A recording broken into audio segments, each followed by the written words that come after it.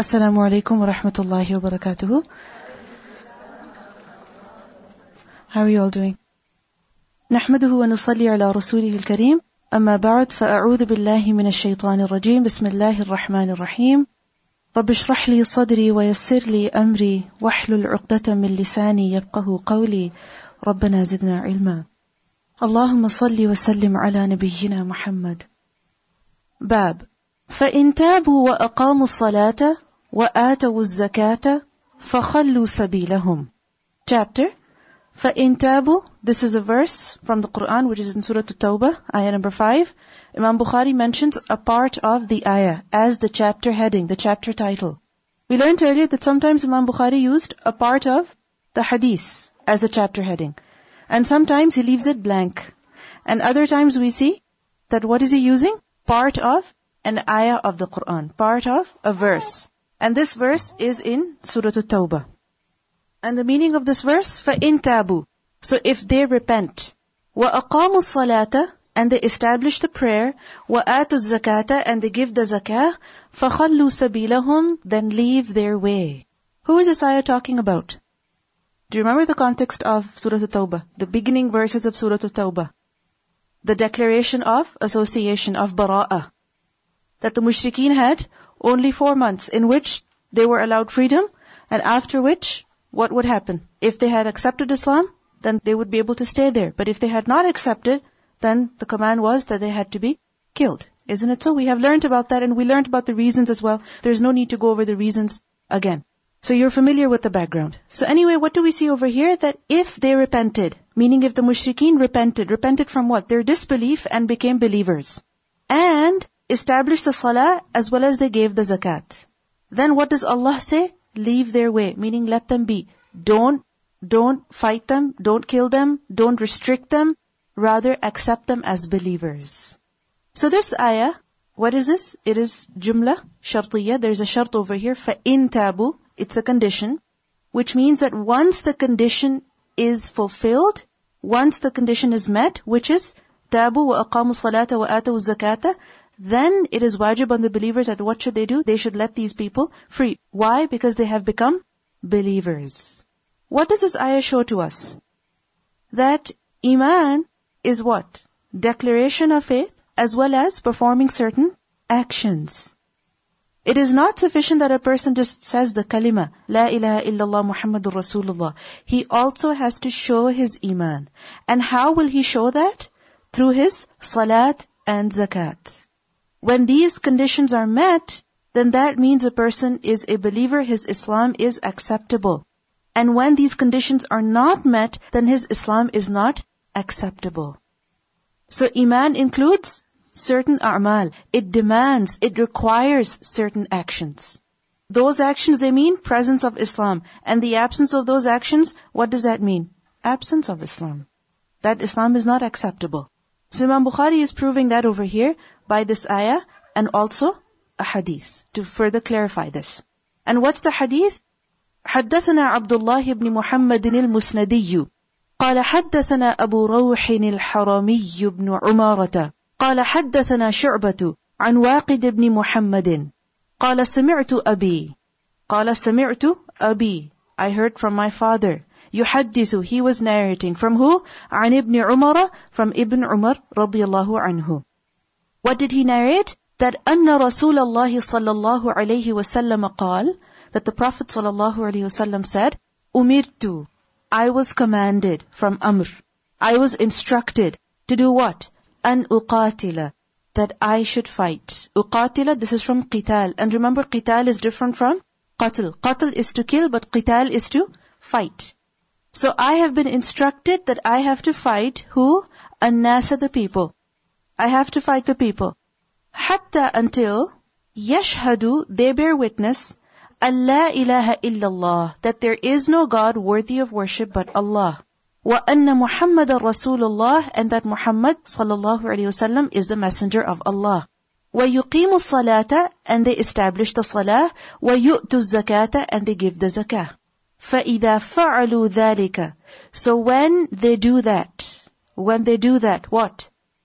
Declaration of faith, performance of prayer, and giving the zakat. When they do all of this, عَصَمُوا مِنِّي, they have saved from me. عَصَمُوا, عَيْن صَاد ميم. لَا عَاصِمَ الْيَوْمِ, عَاصِم, one who saves. So عَصَمُوا, they have saved مِنِّي, from me, دِمَاءَهُمْ, their blood, وَأَمْوَالَهُمْ, and their properties. So when they do this, their lives and their properties are saved from me. إِلَّا, except بِحَقِّ الْإِسْلَامِ, with the right of Islam. Meaning while, except if, when they become Muslim, if they do something wrong, which requires some punishment, which means their life is going to get affected or their wealth is going to get affected, then that is something different. You understand what it means by إِلَّا بِحَقِّ الْإِسْلَامِ? That when a person is a Muslim, his life and property is safe. Unless if he commits a crime, which requires that his life and property are affected. For example, if a person kills another, then there's capital punishment for that, isn't it?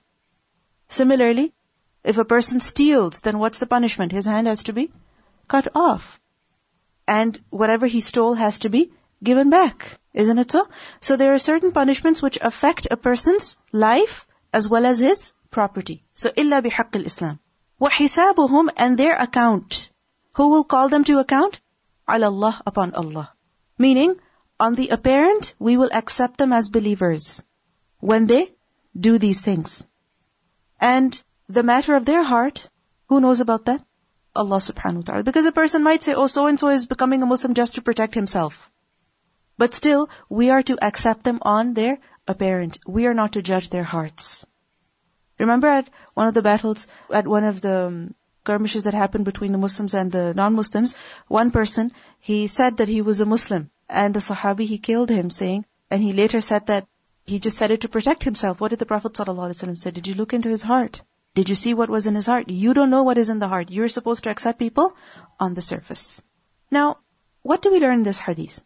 What we learn from this hadith and this ayah that is mentioned over here is, the purpose why this is being mentioned is that Islam, Iman, requires certain actions. Certain actions, they are an evidence of a person's Islam. They are an evidence that a person is a Muslim, that he has accepted Islam. And those actions are what are mentioned over here. When a person fulfills them, when a person does them, then he is saved. In the ayah, what do we learn? فَخَلُّوا سَبِيلَهُمْ. In the hadith, what do we learn? عَصَمُوا مِنِّي. That a person is safe. And in the hadith, specifically what is mentioned is that أُمِرْتُ أَنْ أُقَاتِلَ. I have been commanded that I should fight. What is meant by fighting here is that such people will be considered unbelievers. Who will be considered unbelievers? Those who don't declare the Shahada, who don't pray, who don't give the zakat. Because who are you to fight? Muslims? No. Who are you to fight? Those who don't believe. Isn't it so? And what is meant by this is that such people will be considered as unbelievers, and when the need arises, then they will be fought against. When the need arises, then they will be fought against. And remember, many people, they misquote this hadith, they misunderstand this hadith, saying that, oh, look at this. Islam teaches that kill all people unless they accept Islam. But this hadith should be understood properly. This hadith is not general. We cannot understand it in a general sense. What this hadith means is that such people will be considered unbelievers. Who is considered an unbeliever? The one who doesn't pray, who doesn't give zakat. Who is considered a believer? The one who does these actions. Previously we learned that Islam is based on 5 pillars. And in order to be a Muslim, a person has to perform those 5 pillars in order to maintain his Islam. This hadith and this verse show to us that of the 5 pillars, the most important ones are which ones? Shahada, Salah, and Zakat. These are of utmost importance. If a person abandons them, if a person says that no, they're not necessary, I don't need to do them, this is not a part of Islam, then Islam acceptable? It's not acceptable. If a person abandons them, rejects them, then his Islam is not acceptable. And if a person performs them, only then his Islam is acceptable. Now, this does not mean that if a person is not praying out of laziness or out of heedlessness, you say they're a kafir. No. A person is only a kafir when he says, zakat is not a part of Islam. Salah is not mandatory. You don't have to pray. You don't have to give zakat. That is kufr. Okay? But if a person says, yeah, I know salah, I should be praying, but I don't. I know I should be praying, but I don't. That person is not committing kufr. So, just because a person is not praying, don't go on saying, see, kafir, kafir, kafir, kafir. No. If a person says salah is not in Islam, zakat is not necessary, that is kufr. Which is why we see that Abu Bakr radiallahu anhu, who did he fight against? Those people who refused to give zakat. That it's not necessary. We don't have to give it. We're still Muslim. We don't have to give it. So this is why he fought against them. Now, we have to further understand this, that umirtu an uqatila. I have been commanded that I have to fight the people until they declare the oneness of Allah. Now, this hadith, it does not mean that the Prophet ﷺ was commanded to fight the people endlessly. Okay, that he had to continue fighting the people. Because if this was the case, then he would have done that. But what do we see in his life? Did he fight from day one till the last day? No, this was not his way. When did he fight? Whenever there was a need. Whenever there was a need, only then he fought. Because we see that there were times during the Prophet ﷺ's life when there were wars. There were other times when peace treaties were in effect. There were other times when Muslims and non-Muslims lived together. In Makkah, there was no scene of fighting. In Medina, Muslims and the Jews lived as well. Again, no fighting over there. Unless there was a need when they were killed or they were exiled. So we see that during the Prophet ﷺ's life, there were many times when battles were fought and there were other times when battles were not fought. And whenever a battle was fought, it was always for a reason. There were times when even jizya was taken. What is jizya? We have learned about it in Surah Tawbah as well. Tax, right? So, this hadith, what it's telling us is that those people who don't believe, who don't do these actions, they are in reality not Muslim. They are in a way your adversary. Until they accept Islam or they submit. Until they accept Islam or they submit. And this we should not generalize, because we see that in the Quran we learn, Allah subhanahu wa ta'ala tells us in Surah Tahrim that لا ينهاكم الله عن الذين لم يقاتلوكم, Surah Al-Mujadila, في الدين ولم يخرجوكم من دياركم أن تبروهم وتقسطوا إليهم. That Allah does not forbid you from being good to and being just with who?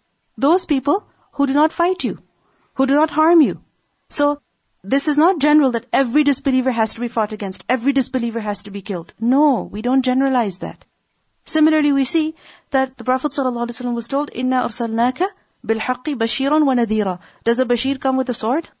No, the Prophet ﷺ was not sent to kill people. Similarly, we learn, وَمَا أَرْسَلْنَاكَ إِلَّا رَحْمَةً لِلْعَالَمِينَ. We have not sent you except as a mercy for the worlds. So he was sent as a mercy, not to kill people. So we must understand this hadith in the proper way. That we see that the ayah is mentioned, which was specific to a particular context after the conquest of Makkah, when the Bara'ah was declared, specific context, and then the hadith is mentioned. Because we see that some people, they have gone to one extreme based on this hadith, that they say Islam spread on the force of the sword, teaches terrorism, teaches killing people, killing non-Muslims, so this is why we cannot tolerate Islam, we cannot tolerate Muslims. Other people have gone to another extreme, those who are apologetics, and what do they say? Oh, hadith? We don't believe in that. Can you ever imagine the Prophet who was sent as a mercy would ever say these words? People say such things. The Prophet who was sent as a mercy for the worlds, you cannot imagine that he would say such harsh words. So we see people going to extremes. But if you put everything in perspective, if you put everything in the right context, then there should be no misunderstanding. Everything is clear. The Prophet ﷺ was commanded to fight people when the need arises. And also remember that sometimes certain ahadith are only to be understood in relation to certain verses. Just as certain verses of the Quran are only to be understood in relation to certain ahadith. Meaning, both of them are to be understood together. You cannot take the hadith itself and understand it on its own and then generalize the meaning. No, it's limited to a specific meaning, just as a verse could be limited to a specific meaning. For example, in the Quran we learn, يَا أَيُّهَا الَّذِينَ آمَنُوا إِذَا جَاءَكُمُ الْمُؤْمِنَاتُ مُهَاجِرَاتٍ فَامْتَحِنُوهُنَّ. Is this applicable to every woman? No. This is relevant to a particular incident that happened in the lifetime of the Prophet ﷺ, where after the Treaty of Hudaybiyah, when women were coming as immigrants, then what were you supposed to do? Keep them or return them? This was specific to the events that happened after the Sulh Hudaybiyah. So you cannot understand this ayah in a general sense. You have to understand it in that specific context. Similarly, this hadith also cannot be understood in a general sense. The Prophet ﷺ said he was commanded to fight, so we're supposed to fight non-believers until all of them become Muslim. No. This is not the meaning of the hadith. You have to understand in a specific context. What is that context? That when the need arises, and you understand it in relationship to this verse as well. And some scholars, they have said that in this hadith, an-nas is referring to not all mankind, but it's actually referring to the mushrikeen of Arabia. It's referring to the mushrikeen of Arabia. Why? Because the mushrikeen of Arabia, if they remained in Arabia, if they remained in the Arab Peninsula, what would happen? Could Muslims ever be safe? Could they? No. In Makkah, what happened? In Medina, what happened? After the Treaty of Hudaybiyah, what happened? What happened? They constantly harmed the Muslims. As long as the mushrikeen were present, what did they do? They harmed the Muslims. Allah subhanahu wa ta'ala tells us in Surah At-Tawbah, قَاتِلُوا الَّذِينَ لَا يُؤْمِنُونَ بِاللَّهِ وَلَا بِالْيَوْمِ الْآخِرِ وَلَا يُحَرِّمُونَ مَا حَرَّمَ اللَّهُ وَرَسُولُهُ وَلَا يَدِينُونَ دِينَ الْحَقِّ. Similarly, we have learnt about the mushrikeen that لَا يَرْقُبُونَ فِي الْمُؤْمِنِينَ إِلًّا وَلَا ذِمَّةً. They don't care for the Muslims at all, for the believers at all. Whether the believers are relatives to them or there is a treaty between them, they have no respect for any believer. So, this is why some scholars have said that an-nas is referring to not all mankind, but particularly who? The mushrikeen. Because if they remained, then Muslims could not survive, literally. Muslims were not safe over there. So this is why he was commanded to fight them. And if you think about it, even when the Prophet ﷺ fought other than mushrikeen of Makkah, for example, the Jews, or for example, the Romans eventually, or the Persians eventually when the Muslims fought them, what was the reason? What did the Romans do? What did they do? You're familiar with the Battle of Mu'tah.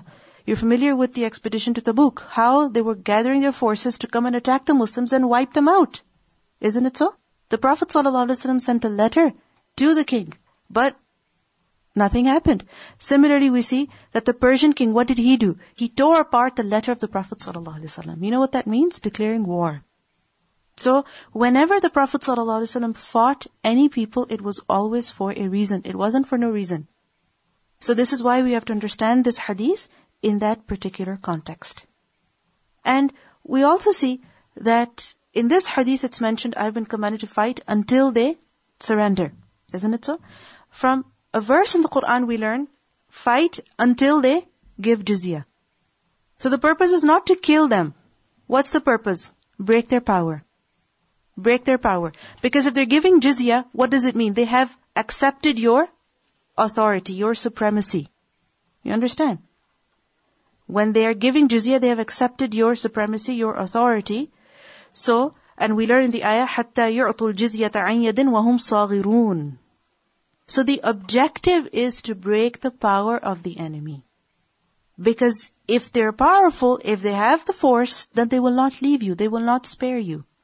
And we learn from another hadith which is reported in Sahih Muslim, Abu Buraidah, he narrated that whenever the Prophet ﷺ sent a group of companions to fight for a battle or for an expedition, he would always instruct the Amir as to how he should go about. Don't fight immediately, but rather offer them Islam, right? Come to terms. And if they agree to give the jizya, then don't fight.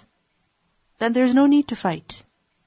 So we see from the life of the Prophet ﷺ, from the various ahadith, from the various verses of the Quran, that Islam does not command us to fight any non-Muslim, any non-believer, no matter who he or she is.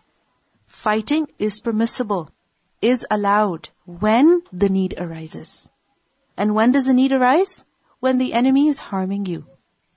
When the enemy is powerful and they're not letting you survive. So at that time, you will fight against them to break their power. Understood? Is this clear now? Now, going back to why Imam Bukhari is mentioning this hadith. This was a big tangent that I went to. And I believe it's very necessary because people misquote this hadith a lot. They misquote this hadith a lot and they generalize it. So it's important that you know. Because it's quite possible that somebody asks you, oh, you've studied Bukhari, what about this hadith? You think the Prophet could ever have said these words? Because people say such things. I remember watching a video of this particular woman who, Allahu A'lam if she's a Muslim or not, but she had a Muslim name. And she was going on and on about this hadith, that Muslims, they say fight everybody. And she's, umirtu an uqatil al-nas, umirtu an uqatil al-nas. And I was amazed that how can you generalize? You cannot generalize. You have to understand it in the specific context. So anyway, going back to the purpose of the hadith, what is the purpose? What does this hadith show to us? That Islam is only acceptable when a person performs a salah and gives the zakah. As for their heart, you're not going to judge them. Like for example, it happens sometimes that a person is marrying another who was a non-Muslim. And they say that, okay, fine, I'll become a Muslim. And at the time of the wedding or before the wedding, they're made to say the kalima. Isn't it so? And people say, oh, they became Muslim only for the sake of their marriage. So their Islam is not acceptable. First of all, you're not to judge. And secondly, if they're praying salah, they're giving the zakat, then they're definitely Muslim. You accept them as Muslim. I mean, obviously we're not judging their heart, but we are judging them based on their zahir, on their appearance. This is why the Prophet ﷺ said, وَحِسَابُهُمْ عَلَى اللَّهِ. Their hisab is with Allah. Allah will judge them with regards to their heart. This also shows to us that Islam has to be manifested through a person's actions. We cannot just say that, yes, I'm very righteous, I'm very pious, I love Allah. No, you have to do certain actions as well. Because people deal with you based on your appearance, on your actions. So to show your Islam, not to prove it to the people, but to come across as a believer, you have to do these actions. Because sometimes people tell themselves that, salah is a matter between me and my Lord. Allah knows that I'm not going to pray and I'm not going to pray. This is something between me and my Lord. Well, Allah has also told you have to pray. And if somebody tells them pray, they say, no, this is a matter between me and my Lord. No, Allah has told you have to pray. And you have to show your Islam to other people as well. Not to show off, but to prove it. So that they can deal with you as a believer. And we see the Sahaba were praying together. It was time to pray. And one of the people, he did not get up to pray. So the Prophet ﷺ asked, Alasta Musliman? Are you not a Muslim? So your salah proves that you are a Muslim. Your zakat proves that you are a Muslim. Certain actions are a requirement of Islam. They are necessary. They cannot be compromised, ever. Moving on, next hadith. Bab. Man qala, the one who said, Innal imana, indeed iman, huwa al-amal. It is action. Man qala, who said that, meaning the saying of those people or the opinion of those people who say that indeed iman is action. Why do they say this? Based on what? What's their evidence? لِقَوْلِ اللَّهِ تَعَالَى Li. Lam over here is of ta'leel. Because of the statement of Allah subhanahu wa ta'ala. Which statement? وَتِلْكَ الْجَنَّةُ And this is paradise. الَّتِي أُورِثْتُمُوهَا Which you have been made to inherit. Why? بِمَا كُنْتُمْ تَعْمَلُونَ Because of what you used to do. You understand this verse? People will be told in Jannah, this is Jannah that you have inherited. Why? Because of what you used to do. Because of your amal. What's the most important amal for which a person is admitted into Jannah? Iman. Because if a person has done every other action except for Iman, will his actions be acceptable? Will he be admitted into Jannah? No. If a person includes in his vocabulary, Assalamu alaikum wa alaikum assalam, Insha'Allah, Alhamdulillah, MashaAllah, they include all of these things in their vocabulary. Does that mean they have Iman? Not necessarily. Words alone are not sufficient. Dhikr alone is not sufficient. What is necessary? Iman. A person cannot enter Jannah without certain amal. And the first amal that is necessary, that is required is Iman. So, وَتِلْكَ الْجَنَّةُ الَّتِي أُورِثْتُمُوهَا بِمَا كُنْتُمْ تَعْمَلُونَ وَقَالَ And he said, who said? عِدَّةٌ A number of.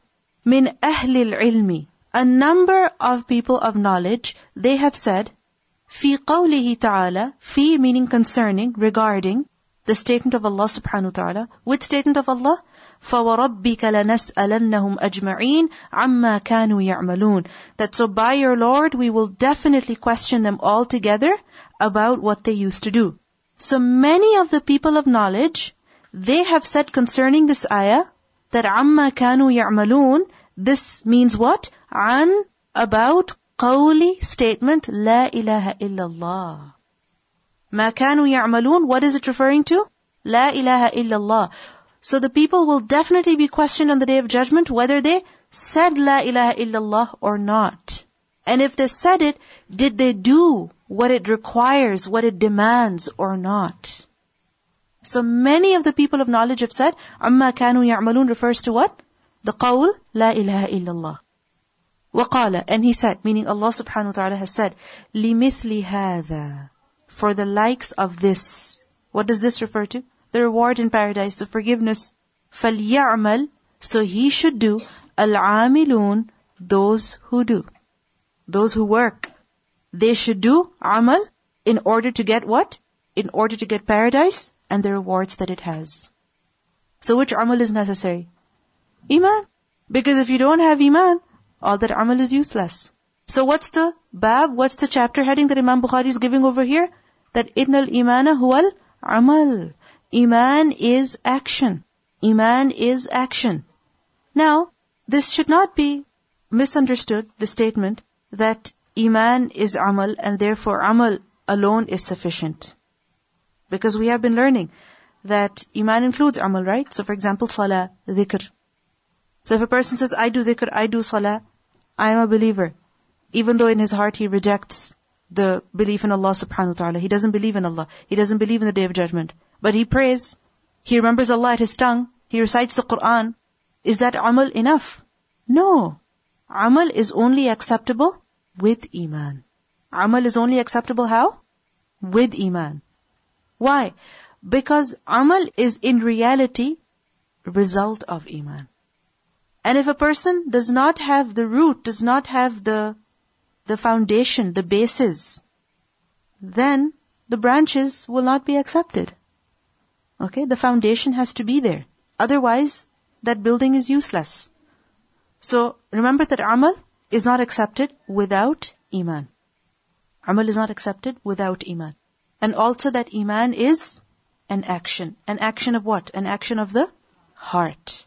Because it's iqrar, it's acceptance, it's qubul, tasdeeq. Where's all of that? Aqidah, where's all of that? In the heart. Okay? And after that amal of qalb come the amal of jawarih. They are a result. They are secondary. But it doesn't mean they're not important. They are important, but they are secondary. What's primary? What's most necessary? The amal of the qalb. Hadith. حدثنا أحمد بن يونس وموسى بن إسماعيل قال, both of them said, حدثنا إبراهيم بن سعد قال حدثنا ابن شهاب عن سعيد بن المسيب عن أبي هريرة أن رسول الله صلى الله عليه وسلم سئل. He was questioned. He was asked. أي, which, العمل, deed, action, أفضل, best, most superior, most excellent. Which action is the best? فقال, so he said, إيمان بالله, belief in Allah wa rasulihi and His Messenger. This action is the best. Which action? Belief in Allah and His Messenger. قيل, it was said, ثم ماذا? Then what? Meaning what's next? What's the next best action? قال, he replied, الجهاد في سبيل الله. Jihad, struggling in the way of Allah. قيل, it was said, ثم ماذا? Then what? What's next? قال, he said, حج مبرور. A hajj that is accepted. That's the best deed. That's the best good deed. Now in this hadith, it's very obvious that the Prophet ﷺ called Iman Amal. He was asked which Amal is best, which deed is the best. And what did he say? Iman billahi wa rasulihi. So what does this hadith show to us? That Iman is in fact Amal, is in fact an action of the heart. And Iman includes action of the heart as well as action of the limbs. Because we see that the next best action, according to this hadith, is which one? Jihad. And the next best action? Hajj. If you think about it, jihad and hajj both are amalul jawarih. So Imam Bukhari is proving over here that iman is amal, it requires amal, it includes amal. And on the Day of Judgment, people will be judged on the basis of their amal, of the heart as well as of the jawarih. And based on that, they'll be admitted into paradise. Have you heard of another hadith in which the Prophet ﷺ was asked which action is the best, and he gave some other answers? As-salatu ala waqtiha. Similarly, taking care of the parents. Another version tells us guarding the hand and the tongue. Right? So there are many versions of this hadith. Does this mean that there's a contradiction in what the Prophet ﷺ is saying? No. It's not a contradiction. Because first of all, it shows to us that many Sahaba, they asked this question. Which deed is the best? What does that teach us about the Sahaba? They're questioning that what kind of questions they asked. They wanted to do the best of actions. Not just any, but the best. And secondly, we see that when the Prophet ﷺ responded to them, he responded to them based on the circumstances and the situation of that particular companion as well. Imagine there is a companion who was not that well off. And if he asked the Prophet ﷺ, which deed is the best? And if the Prophet ﷺ told him, going for Hajj or Jihad fi sabilillah, could he do it? Won't he feel left out? But if he was told, as-salatu ala waqtiha, could he do that? Yes. Similarly, if the season was of Hajj, if the time was to go for a battle, and somebody asked which deed is the best, and if the Prophet ﷺ told them, as-salatu ala waqtiha, then what would they say? I'm not going for the jihad or hajj because my salah, I'm going to have to join them, might have to delay them, so I'm not going to go. I'll stay here and I'll pray. So, this teaches us about the wisdom of the Prophet ﷺ. How when he taught the Sahaba, he taught them what was relevant to their situation, their circumstances. He taught them practical things, what they could actually do, what they could actually apply. There are many such hadiths which teach us about how the Prophet ﷺ told one thing to one companion and another thing to another companion. Because he only taught what people could do. He would not overburden them with knowledge. That where amal should be paid attention to, iman should also be paid attention to. Because sometimes we only focus on, for example, memorizing or reading or doing one action after the other, and we neglect the heart. The heart should not be neglected. It should also be given attention. That we see that if in one situation the Prophet ﷺ said the best deed is iman billahi wa rasulihi, in another situation he said the best deed is as-salatu ala waqtiha, this shows us that a deed is best given the situation and the time in which it is performed. A'mal, deeds are various levels. Yes, there are. Some are more superior to others. But what makes an action more superior, one of the factors is what? The circumstances in which it was done. The situation in which it was done. For example, if a person remembers Allah, does dhikr, sitting on the prayer mat, no pain in their body, they have free time, nothing to worry about, they're doing dhikr. Okay, they're doing dhikr. They're remembering Allah subhanahu wa ta'ala. Okay. There is another person who is in pain, who is suffering, who's going through hardship, and he remembers Allah at that time. He doesn't forget to do dhikr at that time. He still remembers. Isn't that much better? So both the deeds, in a way, they are the same. But because both of them were performed in different situations, one became more superior to the other. So we should not just worry about the action itself, but also the situation, the circumstances in which we are performing them. Because sometimes we take it very easy. We say, I'm in a difficult situation, forget it, it's okay. Overcome that hardship or do it with that hardship and the reward will be much greater. The expedition to Tabuk, when a Sahabi brought only a handful of dates, how valuable they were. This is why we see that a person who gives charity, while he fears poverty, that's the best sadaqah. Isn't it? Why? Because in that situation, that deed is indeed very great. That we see that where actions are important, iman billahi wa rasuli is also very important. Many times we focus on the actions, but we neglect la ilaha illallah. Because the best deed is what? Iman billahi wa rasulihi. Iman billahi wa rasulihi. That should not be neglected. So how is Iman billahi wa rasulihi most afdal of all deeds? How? Why? Because if Iman billahi wa rasulihi is there, then the rest of the deeds will be accepted. This is why it's the most important, the most superior, the most excellent. If that is not there, everything else is useless. If a person performs various good deeds, being charitable, smiling, fulfilling promises, helping other people, but if Iman is not there, then all such deeds will be useless. فَجَعَلْنَاهُ هَبَاءً مَنْثُورًا. That Iman billah alone is not sufficient. But along with Iman billah, what is necessary?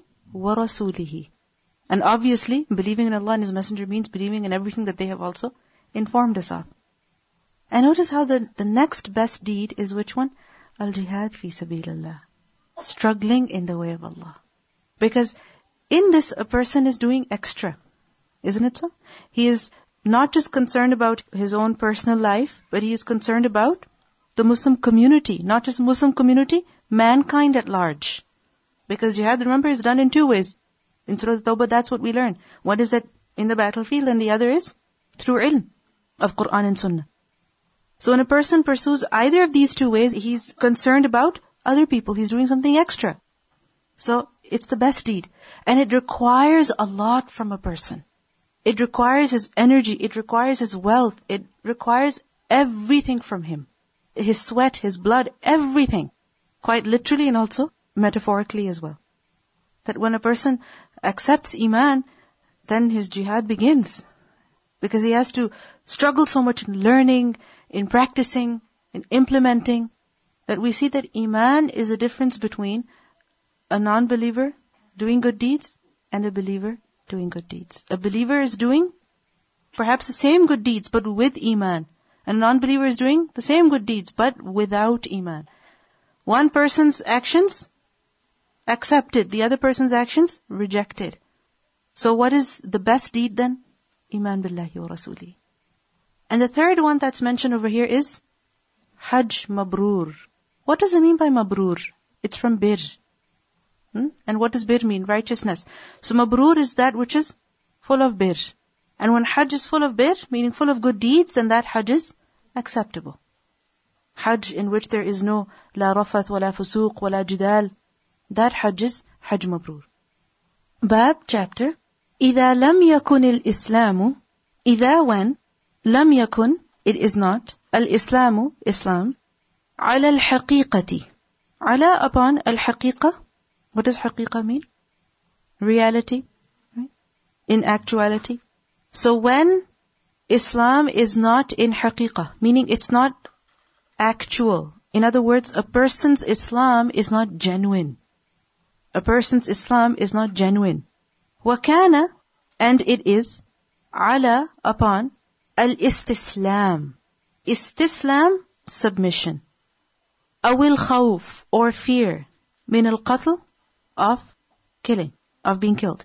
So, when a person's Islam is not genuine, but rather it is why? Just for submission, or just out of fear of being killed, so such Islam is not from the heart. Isn't it so? It's not genuine Islam. لِقَوْلِهِ تَعَالَى, because of the statement of Allah subhanahu wa ta'ala, قَالَتِ الْأَعْرَابُ آمَنَّا. The Bedouins say, we have believed. قُلْ, say, لَمْ تُؤْمِنُوا, you have not believed. وَلَكِنْ قُولُوا أَسْلَمْنَا. Rather say that we have submitted. So this ayah shows to us that a person may submit, may accept Islam, but that Islam is not genuine, meaning he doesn't accept in his heart. He only submits on the outward. Why? Out of fear. فَإِذَا كَانَ عَلَى الْحَقِيقَةِ. When it is in reality, it is in actuality Islam, meaning it is genuine Islam, فَهُوَ, then it is based on عَلَى قَوْلِهِ, upon his statement, جَلَّ ذِكْرُهُ, exalted is his mention, meaning Allah subhanahu wa ta'ala, إِنَّ الدِّينَ عِنْدَ اللَّهِ الْإِسْلَامِ. Indeed, the religion near Allah is Islam, meaning the only acceptable religion is Islam. What does this show to us? Imam Bukhari is mentioning 2 points over here. What he's trying to prove here is that the term Islam is used in two ways in Quran and Sunnah. What are those two ways? First of all, submission, and secondly, deen. Okay? The term Islam can be used in two ways. First of all, in its literal sense, lughawi. Islam, that is lughawi, literally. What's the linguistic meaning of the word Islam? To submit. So it is when a person is just submitting. He is just obeying on the outward. There is no faith actually in the heart.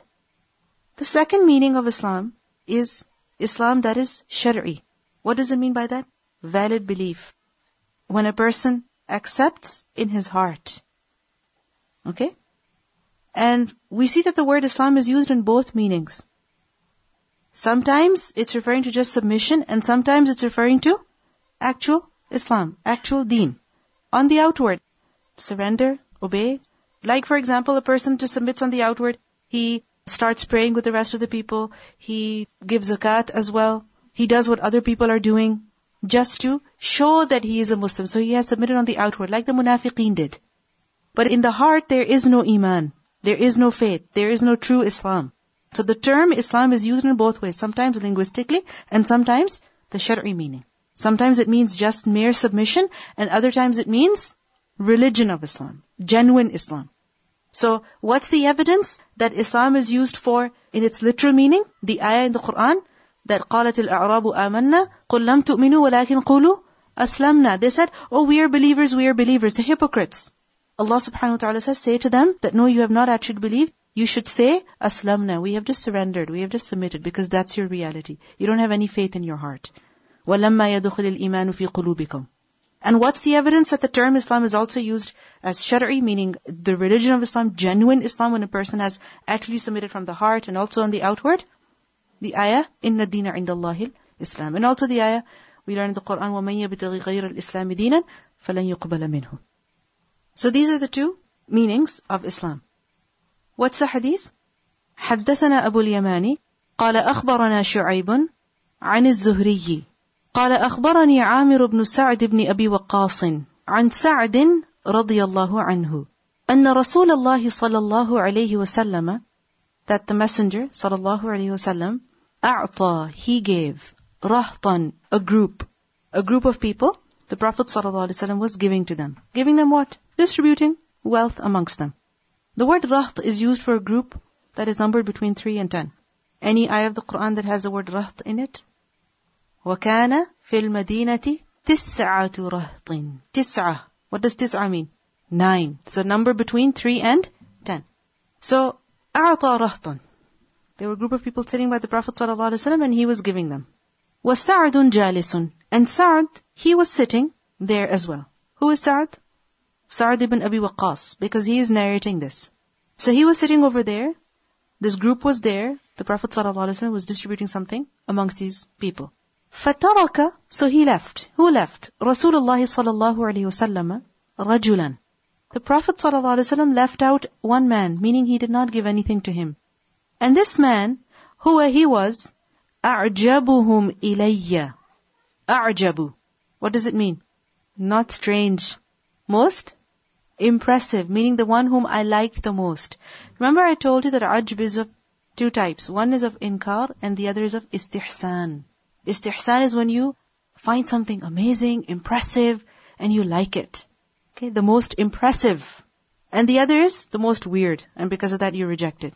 So, أَعْجَبُهُمْ إِلَيَّ, meaning the most impressive of them to me, meaning the one whom I liked the most of them. The one whom I liked the most from those people. So the Prophet ﷺ didn't give anything to that man. فَقُلْتُ, so I said, meaning Sa'd ibn Waqqas, he's narrating, Sa'd ibn Abi Waqqas, that فَقُلْتُ يَا رَسُولَ اللَّهِ, O Messenger of Allah, مَا لَكَ عَنْ فُلَانٍ. مَا لَكَ عَنْ فُلَانٍ, meaning, what about that person? How come you did not give it to that person? Okay, ma, what laka for you, an, about fulanin, meaning how could you leave that person? Why did you not give anything to that person? فَوَاللَّهِ, so by Allah, إِنِّي لَأَرَاهُ مُؤْمِنًا. Indeed, I surely see him as a mu'min, as a believer. How come you did not give anything to him?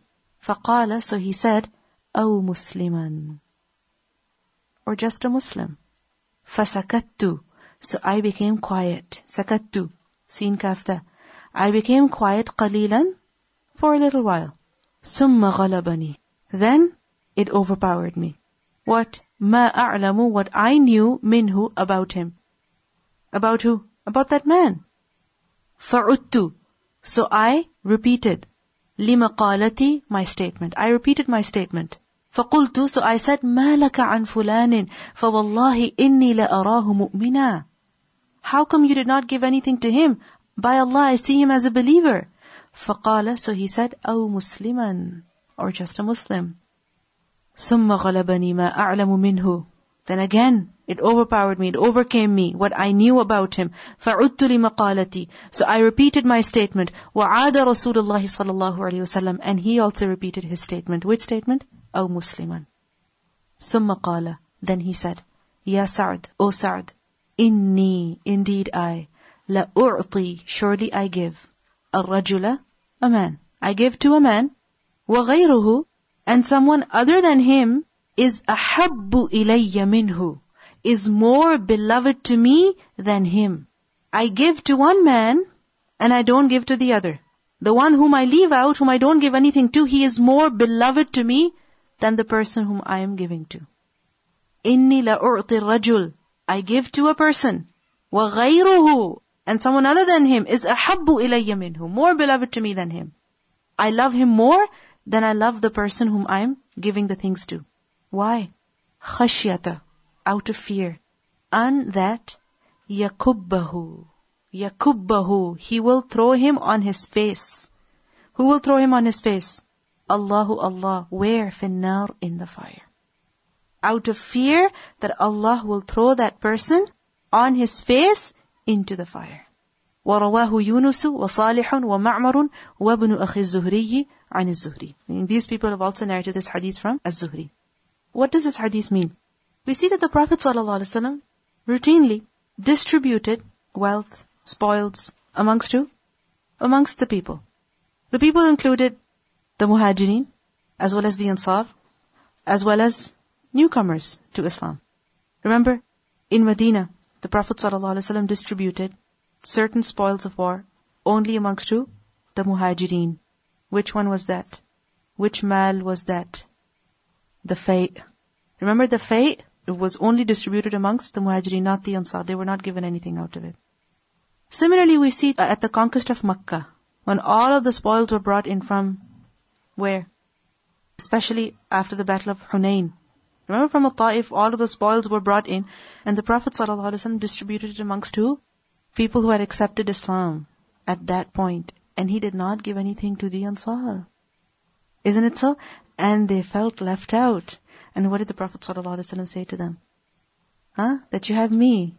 Won't you like that? That people return to their homes with their goats and sheep, and you return to your home with the Messenger of Allah. So there were certain times when he preferred some people in giving wealth, meaning he gave to them and he did not give to others. Why? This hadith tells us why. That the Prophet ﷺ said that I give to one man and leave another who is more beloved to me out of fear that Allah might throw him into the fire. Who does him refer to? يَكُبَّهُ اللَّهُ فِي النَّارِ. Who does him refer to? This can be understood in two ways. First of all, the person whom the Prophet ﷺ gave to. Generally, the Prophet ﷺ would give to who? The newcomers.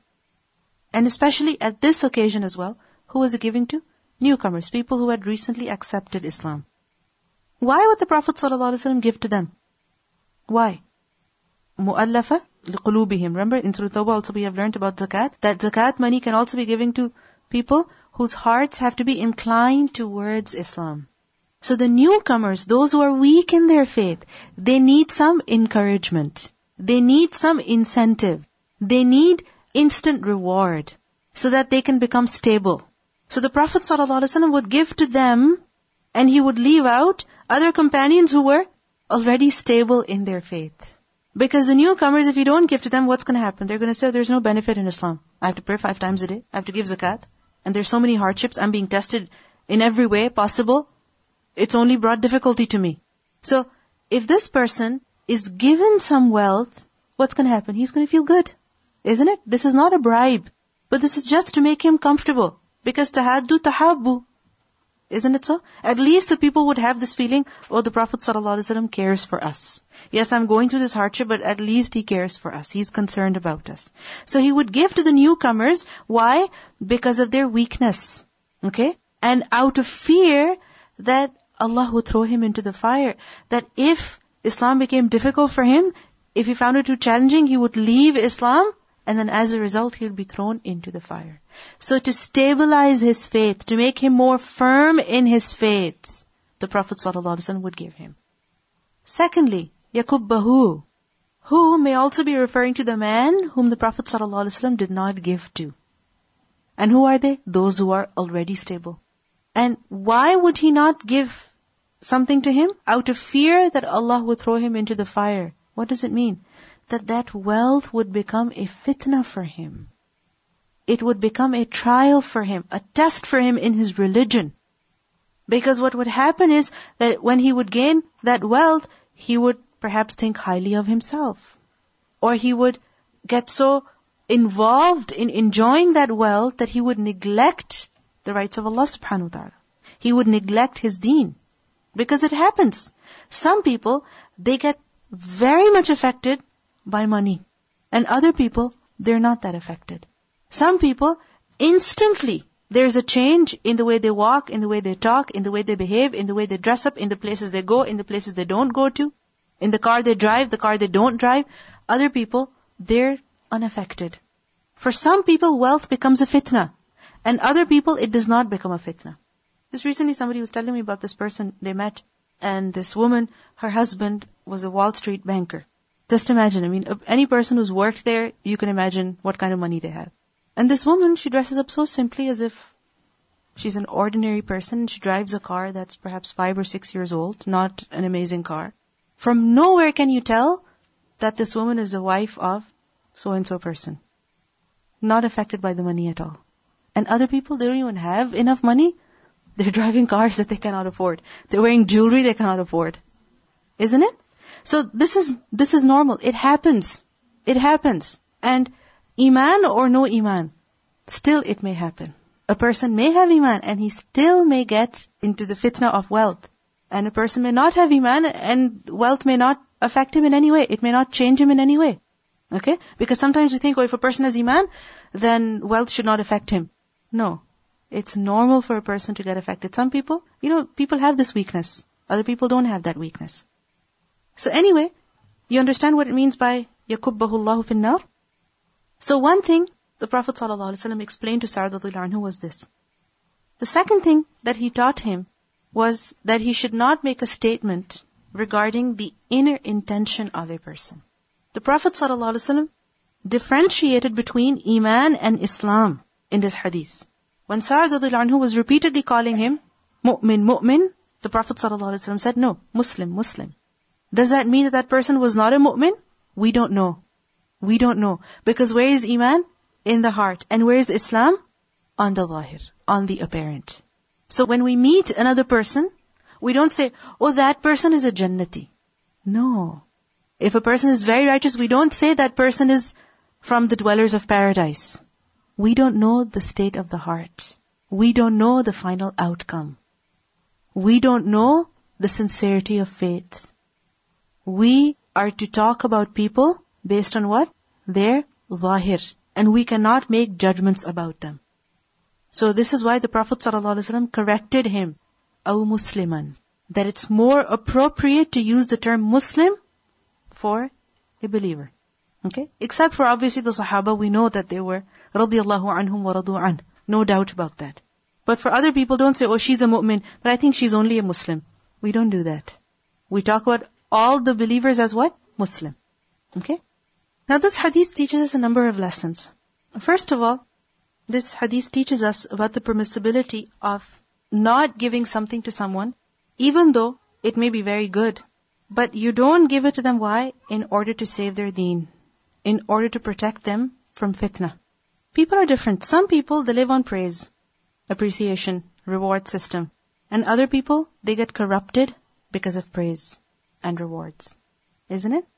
And too much of anything is bad. For example, children, if you keep rewarding them, take this bite and I'll give you a candy. Let's go and I'll give you this chocolate. Then what's going to happen? They're going to need a reward for everything that they do. Isn't it? And if you don't praise them at all, if you don't reward them at all, then they're going to feel horrible about themselves. They're going to think, I'm never good enough. So balance is required. However, every person, some people, they thrive when they're praised. They excel when they're praised. And other people, if you praise them, they will slack off. Some people, if you don't praise them, they will not do anything. If you don't reward them, they will not do anything. Other people, if you reward them, they will think, they're so good. They don't need to do anything extra. So deal with people according to how they are. And for this, a person needs farsightedness, wisdom, and understanding the other person as well. You have to understand the other person. What's their nature? How are they? What are they like? And generally we see that from this hadith as well, that who needs praise, who needs reward? Someone who is newer or weak. He's at the edge, or he's going through some difficulty, some hardship, which could push him off, which could make him fall. And who does not need praise or reward? Who? Someone who's already stable. Because if you praise them sometimes, or if you give them a reward, it might break them. It might destroy them. It might ruin them. It might corrupt their intention. For example, people of knowledge. What happens? That shaitan comes to them. How? Telling them that, you have so much knowledge. Look, everybody's praising you. Everybody's looking up to you. So it makes them arrogant. It corrupts their intention and ruins them. Like, for example, a person may be a reciter of the Quran. But on the day of judgment, he'll be brought and he'll be thrown into the hellfire. Why? Because he recited, but his intention was not correct. It's quite possible that what corrupted his intention was the constant praise that he got from people, the constant appreciation that he got from people. So, limit your praise. Limit your reward that you give to other people. Give it only when necessary and only when relevant, and give it to those who need it. Because if you give it to those who don't need it, you're corrupting them. But it doesn't mean that someone who is doing good, you don't praise them at all. Like, for example, we say, these people, they've been studying here for almost 2 years. Expect every difficult thing from them. Never praise them. No, because people are human beings after all. Isn't it so? Every person needs, a slight pat on the hand that you're doing well. Alhamdulillah, this was good. Okay, because if you leave praise altogether, even that is not good. So balance is necessary. Another important thing that we learn from this hadith is the difference between Iman and Islam. Because the Prophet ﷺ differentiated between the two here. What is the difference between the two? Is there a difference? Okay, Iman is inside the heart, and where is Islam? On the outward, on the appearance. Okay, yes. Good. Jibreel asked the Prophet ﷺ, what is Islam? What is Iman? And what is Ihsan? So this shows to us there is a difference between Islam, Iman, and Ihsan. Now, in certain situations, Islam and Iman, they both mean the same thing. In other situations, Iman means something else, Islam means something else. Just as the term Islam, Imam Bukhari proved it over here, that at certain times Islam refers to outward submission. Other times Islam refers to actual, real submission. So these terms, Islam and Iman, sometimes they refer to the same thing. Other times, they're different. A difference is made between the two. And we see that Islam is on the outward and Iman is on the inside. Iman is in the qalb and Islam is in the jawarih. Iman is sir, secret, and Islam is alaniya. Iman is hidden and Islam is manifest. We learn in Surah Al-Dhariyat, ayah 35-36. Now you tell me how to understand this. That if Iman is on the inside, Islam is on the outside, Iman is hidden, Islam is apparent, then how do we understand these verses? That with regards to Lut alayhi salam and his people, Allah subhanahu wa ta'ala says, فَأَخْرَجْنَا مَنْ كَانَ فِيهَا مِنَ الْمُؤْمِنِينَ فَمَا وَجَدْنَا فِيهَا غَيْرَ بَيْتٍ مِنَ الْمُسْلِمِينَ فَأَخْرَجْنَا مَنْ كَانَ فِيهَا مِنَ الْمُؤْمِنِينَ. We took out from there whoever was a believer, mu'min. But we did not find in there, meaning in that city, غَيْرَ بَيْتٍ مِنَ الْمُسْلِمِينَ. Only one house of Muslims. There was only one house of Muslims. And all the believers, all the mu'mineen were taken out. That we see, on the outward, there was in reality only one house of Muslims.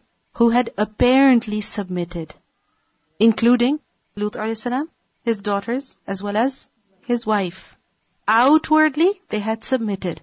But what does Allah subhanahu wa ta'ala say? فَأَخْرَجْنَا مَنْ كَانَ فِيهَا مِنَ الْمُؤْمِنِينَ. Only the believers were taken out. Who were the believers? Who had also submitted on the inside, who had true iman. And his wife was excluded from that. She was not a part of that. So we see there is a difference between iman and Islam. Iman is inside, Islam is outside. Iman is faith, Islam is actions. That we see that iman also has levels.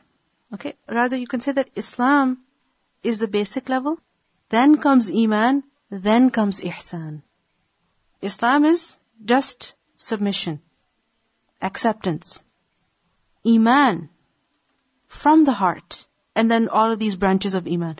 Because a person may be a Muslim, but he's not necessarily performing all of these actions, like haya, okay, all of these branches of faith that we learned about.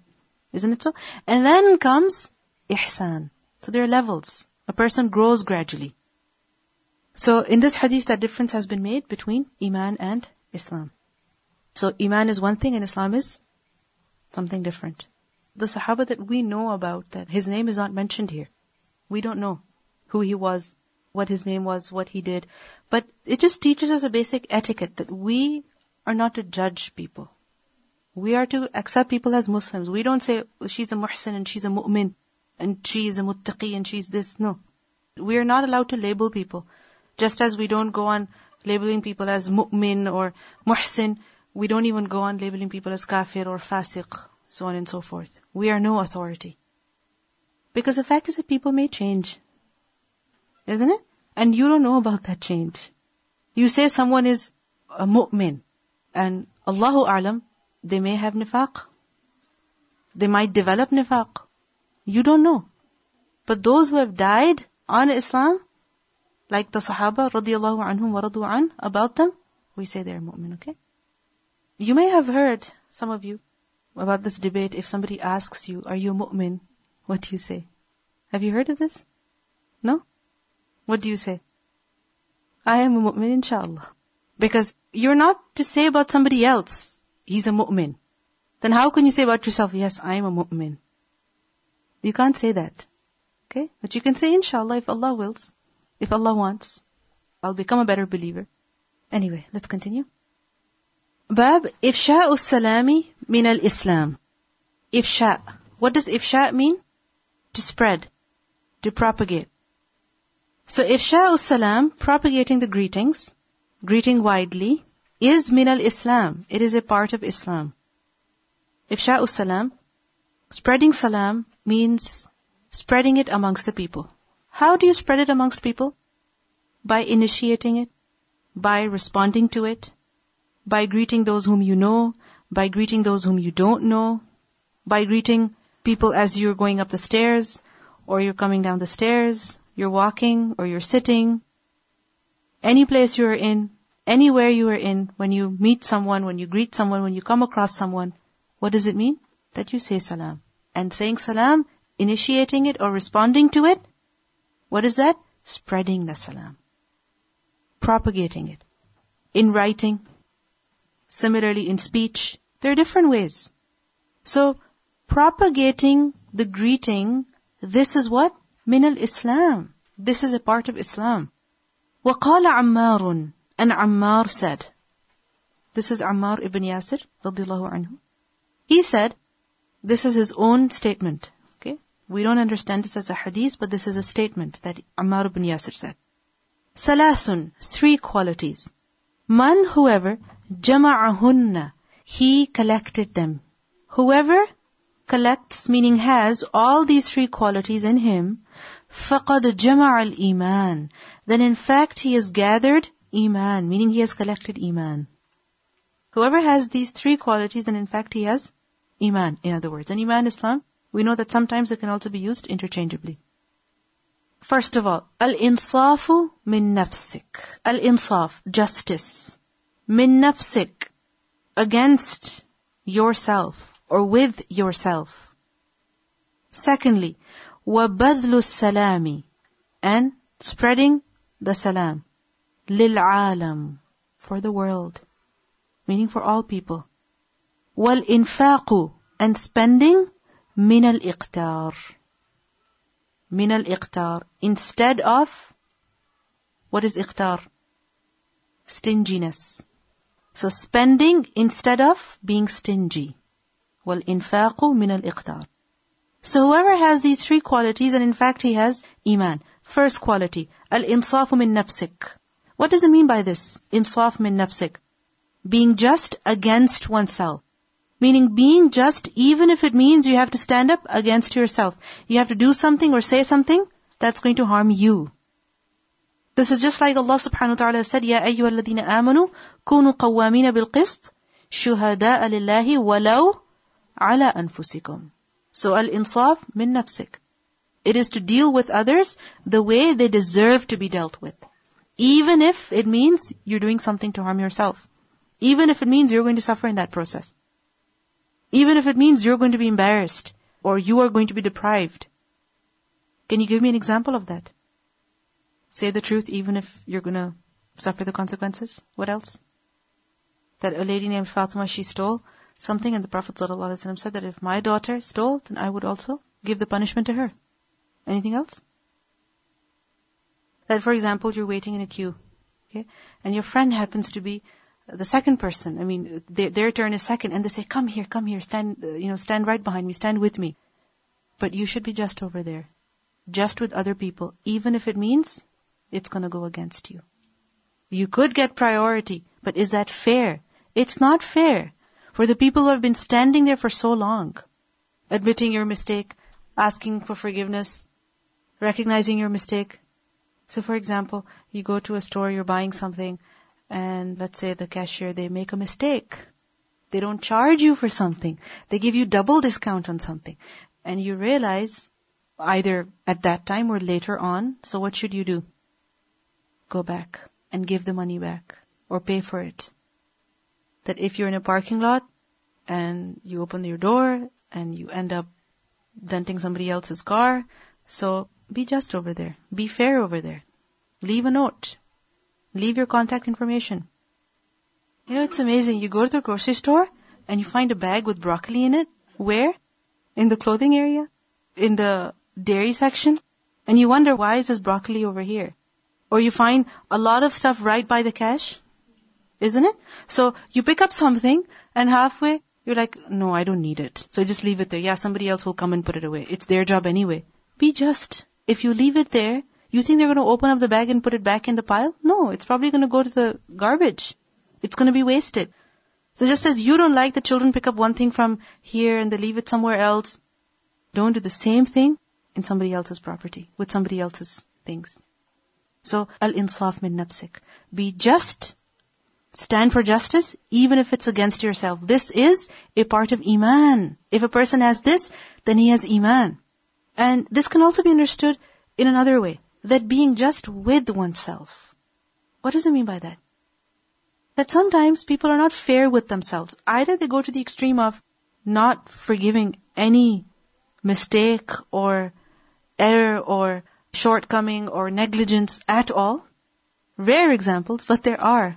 That people don't forgive themselves. People are not easy with themselves.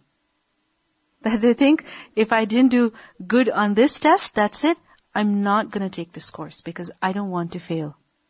I'm an excellent student. I've always been an excellent student. I cannot tolerate taking only 70%. No, I have to take 90%. If I cannot take 90%, I'm not doing this.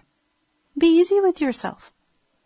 When you were taking 90%, perhaps you did not have a lot of workload. Perhaps it was stuff that you were already familiar with. Perhaps your circumstances allowed you to study more. And now your situation is different. And if you cannot get a 90, at least you can get 70. So don't kill yourself over getting 90. Be just with yourself. Let go. If we try to do something, we want to do it in the excellent way possible. And it's good. You should definitely have a high standard for yourself. But if for a genuine reason you're not able to, don't hold on to that forever. That thinking, I'm not capable, I'm never going to do this again, I cannot do this, I cannot do that. No, be fair with yourself. Be just with yourself. Do what you're able to do. Do what you're able to do. Realize your ability, realize your capacity, and don't leave everything just because you think you're not going to do it. Because we think if we cannot do it in the best way, then we're not going to do it at all. If I cannot do it perfectly, then I'm not going to do it. Like for example, if we're cleaning. If I start cleaning, that means I have to finish it. And if I cannot finish it, I'm not going to start it. And since I know I'm not going to be able to finish it, therefore I'm not going to start it. Be fair with yourself. You're learning how to cook. Somebody criticizes you like, that's it, I'm not cooking again. Forgive yourself.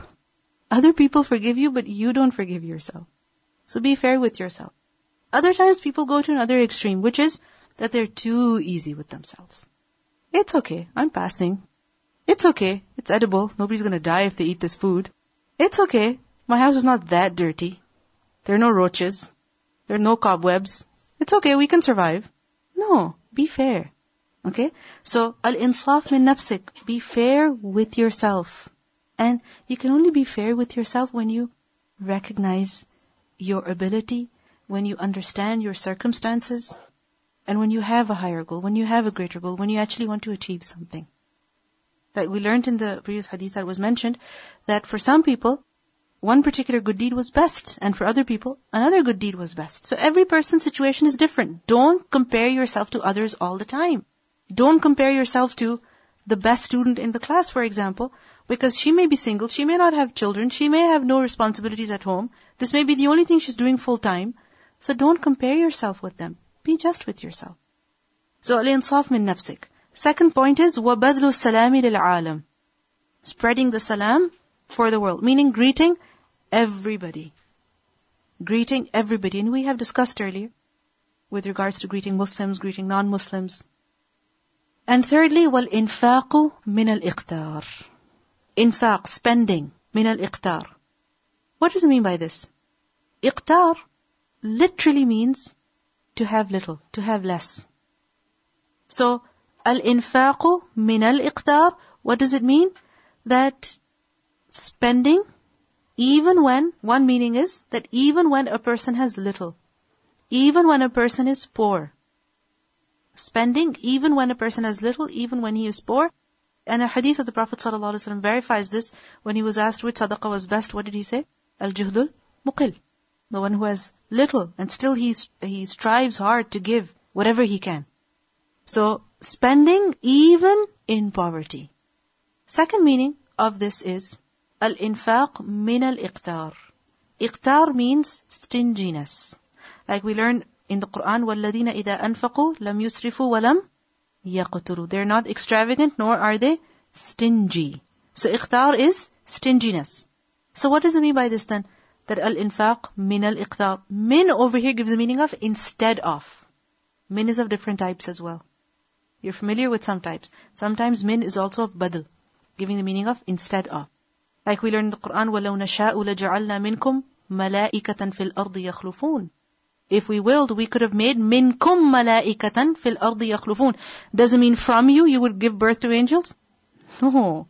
What does it mean by minkum? Instead of you. In place of you. So al-infaq min al-iqtar. Spending instead of being stingy. What's the opposite of spending? Being stingy.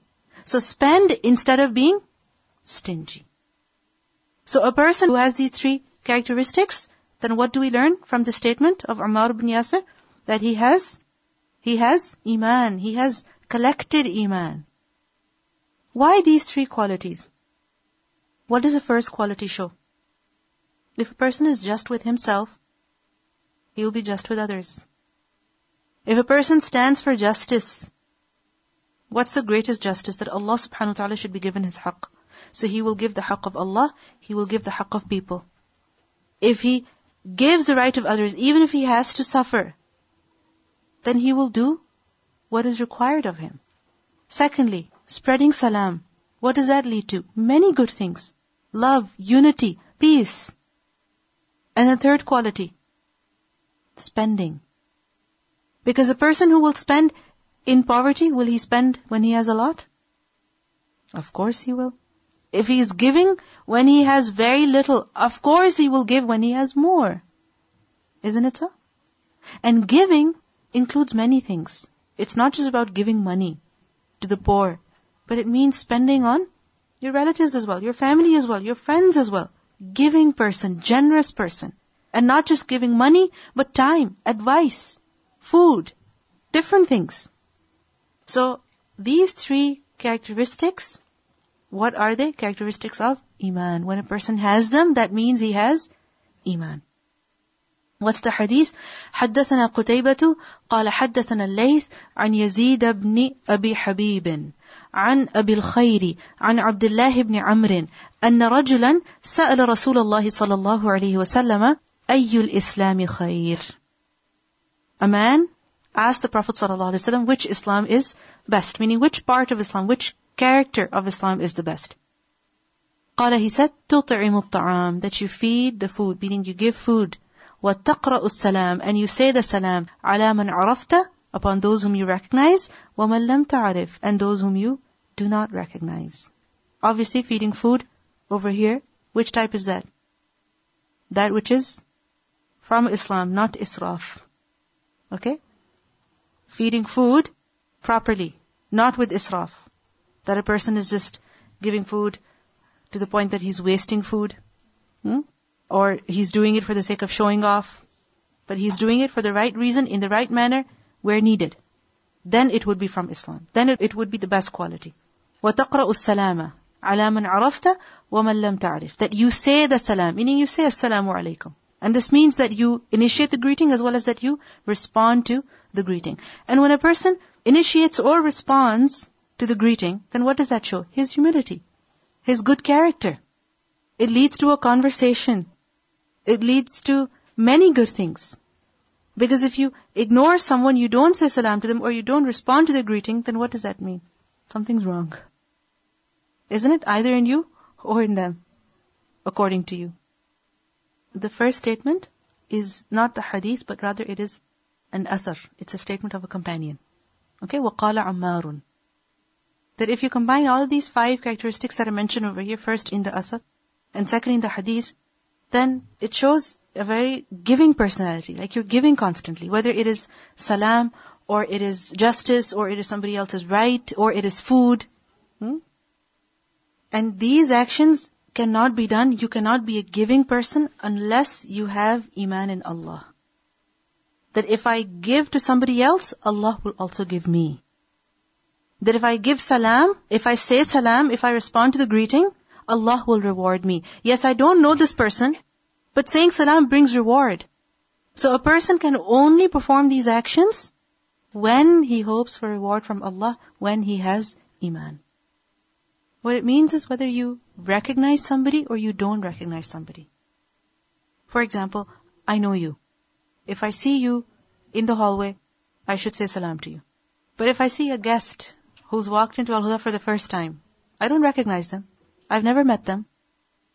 Okay, I don't know their name. I don't know what they do. I don't know why they're here.